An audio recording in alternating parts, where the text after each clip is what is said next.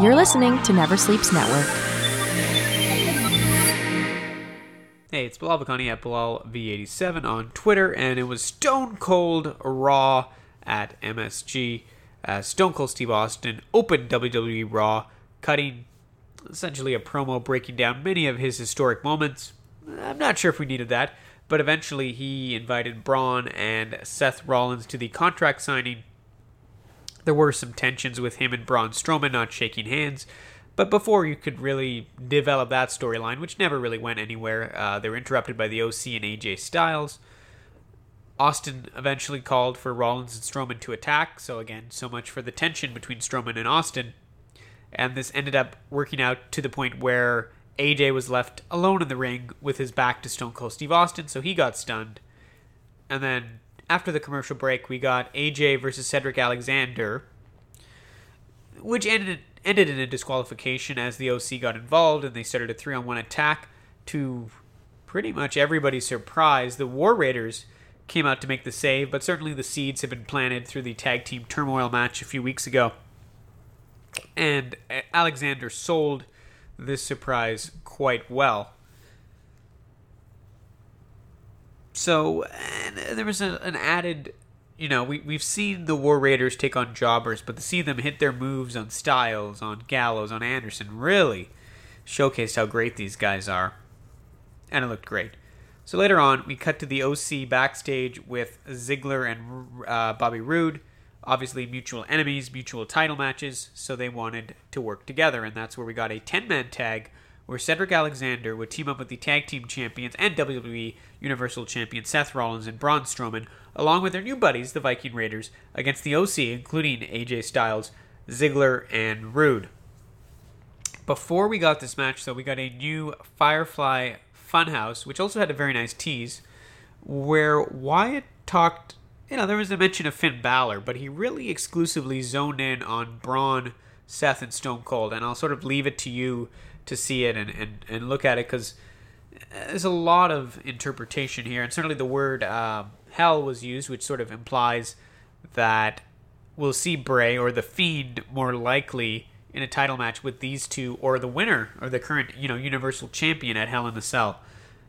But it does seem to be both, and it also seems like he will attack Stone Cold at some point, which is a pretty interesting development.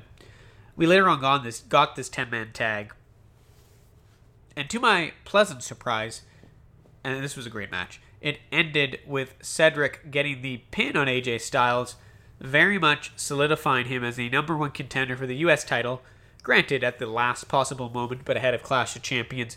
Stone Cold came out, it ended with the beer bash with him and the 5 baby faces who won. Pretty good way to end Raw. But this was a pretty strong show all around, and certainly keeping with what WWE has done lately with Raw, SmackDown, and NXT in terms of delivering quality programming. Relatively. Becky Lynch and Charlotte were teaming against Sasha and Bayley. We got the backstage promo with Bayley and Sasha, which was quite good, quite well put together, worked perfectly with their characters. Then we got Becky and Charlotte awkwardly not talking to each other. It appeared Charlotte was doing up her robe, and Becky was putting on her ring tape.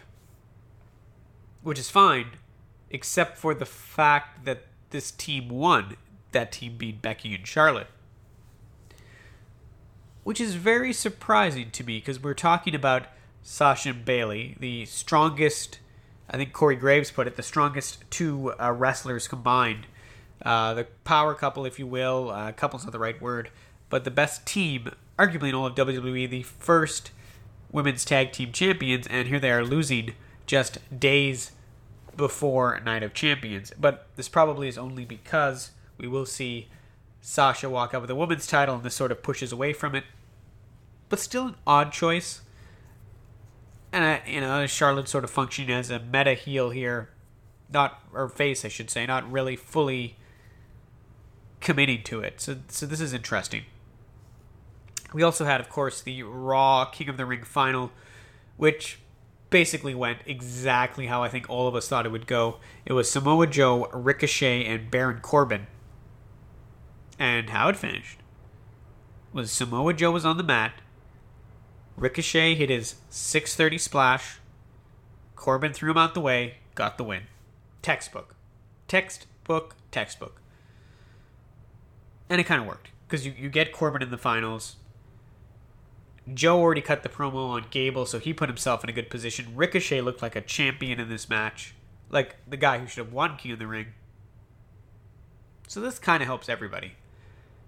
And certainly, it likely means that Elias will lose the SmackDown final on tomorrow.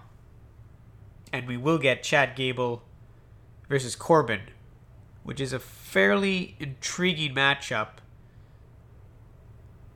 And I don't want to get too hopeful that Gable will win it, but I would say there's at least a 50-50 chance. As much as Corbin has been the guy a lot of us have thought, I think it's pretty much up for grabs. Roman Reigns came out to sort of cut a positive promo on Connor's cure and introduce some of the cancer survivors. This was great to use Roman in this way, and certainly, you know, with the New York, the MSG crowd in Madison Square Garden, if you don't know what I mean when I say MSG, it was beautiful. And you know, normally I'm tempted to skip over this stuff, but this was great. Rey Mysterio took on Grand Metalik. Dominic wasn't out there. Rey did get the win, so sort of rehabilitating himself towards that. But I'm not sure why we don't just jump forward to him and Dominic tagging. You know, I don't know if we need all this, but it was a great match. We also got, and this was apparently something that took place before Raw, but we got the footage of it. NBA star and fairly political one, Enes Kanter, met with 24/7 champion R-Truth, and you can guess where this is going. Kanter won the 24/7 title from R-Truth, only to reveal his newly found Boston Celtics jersey because he had been traded, or left the Knicks, I don't know if he was traded, to the Celtics. So he sort of made the face to heel turn after he got the title. Truth used this opportunity to win the title back for apparently his 15th time.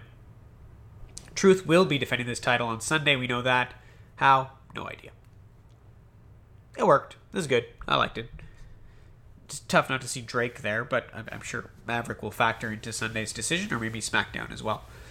And finally, we had Lacey Evans taking on Natalya again. And actually, Natalya won, which is not what I expected. I thought the whole point of this exercise was to boost Lacey back up to the title picture, or maybe even give her some wins so you can flip her to SmackDown and maybe put her there against Charlotte. I'm not sure where they're going with this. I really am not. You know, for Natalya, she's just lost the women's title match against Becky at SummerSlam in her home country. So you don't need to build her back up. She's an established veteran. I can't imagine they're going to build Natalya up, send her to SmackDown to face Bayley, when as soon as Becky loses the title to Sasha, Becky could do that, and certainly Charlotte could do the same thing in return to Sasha, which would create two better matches than what we currently have, I would argue. So this was very weird, and certainly to not feature the women's tag team champions, and I'm sure they'll be on SmackDown given their storyline with Fire and Desire. I would have rather seen that. We're coming in a night of champions, and certainly all the other champions on Raw were well featured. And again, I know the tag titles move between them, but why not feature them twice instead of giving me a repeat of Lacey Evans and Natalya? But that's pretty much it for Raw. As I mentioned, Stone Cold Steve Austin at MSG. Certainly something that boosts ticket sales and ratings, and I'm sure it worked because Stone Cold, it's not as good as he used to be, but I think we all will cut the Rattlesnake quite a bit of slack. And certainly he's got a new show in the USA, and I know Dale Earnhardt was his guest, so that's a pretty good piece of cross-promotion. So, all in all, pretty good Raw. I'm quite excited for Clash of Champions.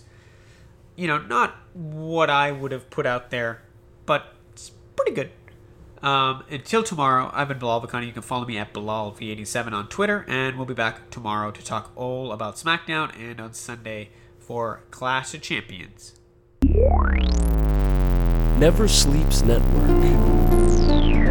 This has been a Never Sleeps Network production, executive produced by Alex Ross. For more information and content, visit neversleepsnetwork.com.